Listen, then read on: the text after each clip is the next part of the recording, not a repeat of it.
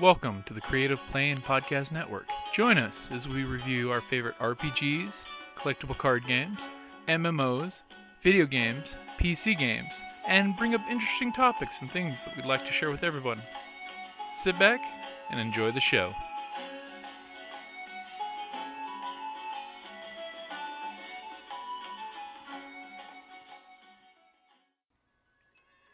Hi, this is Kelly, aka Trixie from Ragnarok and Roll, a Scion to Ragnarok story, and Tilda Wimblewick from D&D Journey of the 5th Edition. First off, I would just like to say thank you to everyone for listening to our varied adventures, as well as for rating us on iTunes and RPGpodcast.com. If you haven't rated us yet, we would greatly appreciate it if you could. And if you're looking for more ways to support our efforts, we are now on Patreon, a great site where you can help us continue making more podcasts, as well as some special surprises for our patrons. If you can, please look us up at www.patreon.com/cppn. Every little bit helps. And again, thank you for listening. So, for August the 8th, what is a good RPG for a session of 2 hours or less? That's a really, really hard one. That's I think probably the hard one of the month. So I would probably have to go for something so short because I always consider 4 hours minimum for most RPGs. I would have to go with Fiasco, because Fiasco is one of those games you could play an entire session in about an hour, maybe 2 hours if you really are having a good time and staying off topic. I would definitely say Fiasco is an RPG that you could definitely play in 2 hours or less and have a full, complete session that wraps up to the end. Because if you ever have a chance to play Fiasco, play it. Not only is it an amazing tool for role-playing development amongst your group, which at the Tucson Games and Gadget GM Guild, we've actually talked about that one, that playing Fiasco to help make your players become better role players, because that way they get pulled out of their skin more often. So definitely, I'm going to go with Fiasco.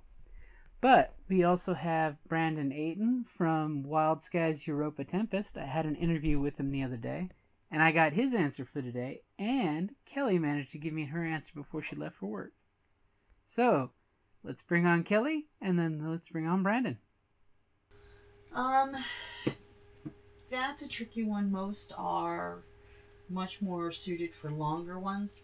I would say Mutant Year Zero. You can send people out on just quick scavenger runs and stuff. That type of thing, as opposed to having complex campaign or running themes. You can digest it into a small day trip. That's a good pick. Ooh, a good RPG for a session of 2 hours or less. I would probably say my go-to in that setting would be either Oh Thank You Evil, because I know that we as a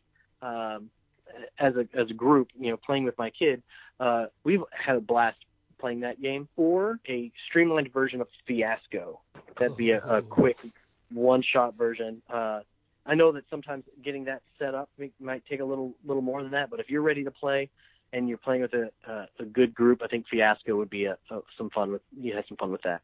Oh, heck yeah. We're planning at Rincon to do the superhero one that came in the newest Fiasco book. Just for giggles. Oh, good. Just to see how bad things can go. So thank you. That was a hard question, by the way. Alright, thank you for listening, guys. Hashtag RPG a Day 2017, August the 8th.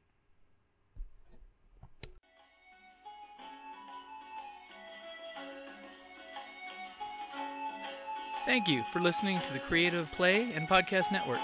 And feel free to enjoy our other shows, such as D&D Journey of the 5th Edition and Scion Ragnarok and Roll, a Scion hero to Ragnarok story.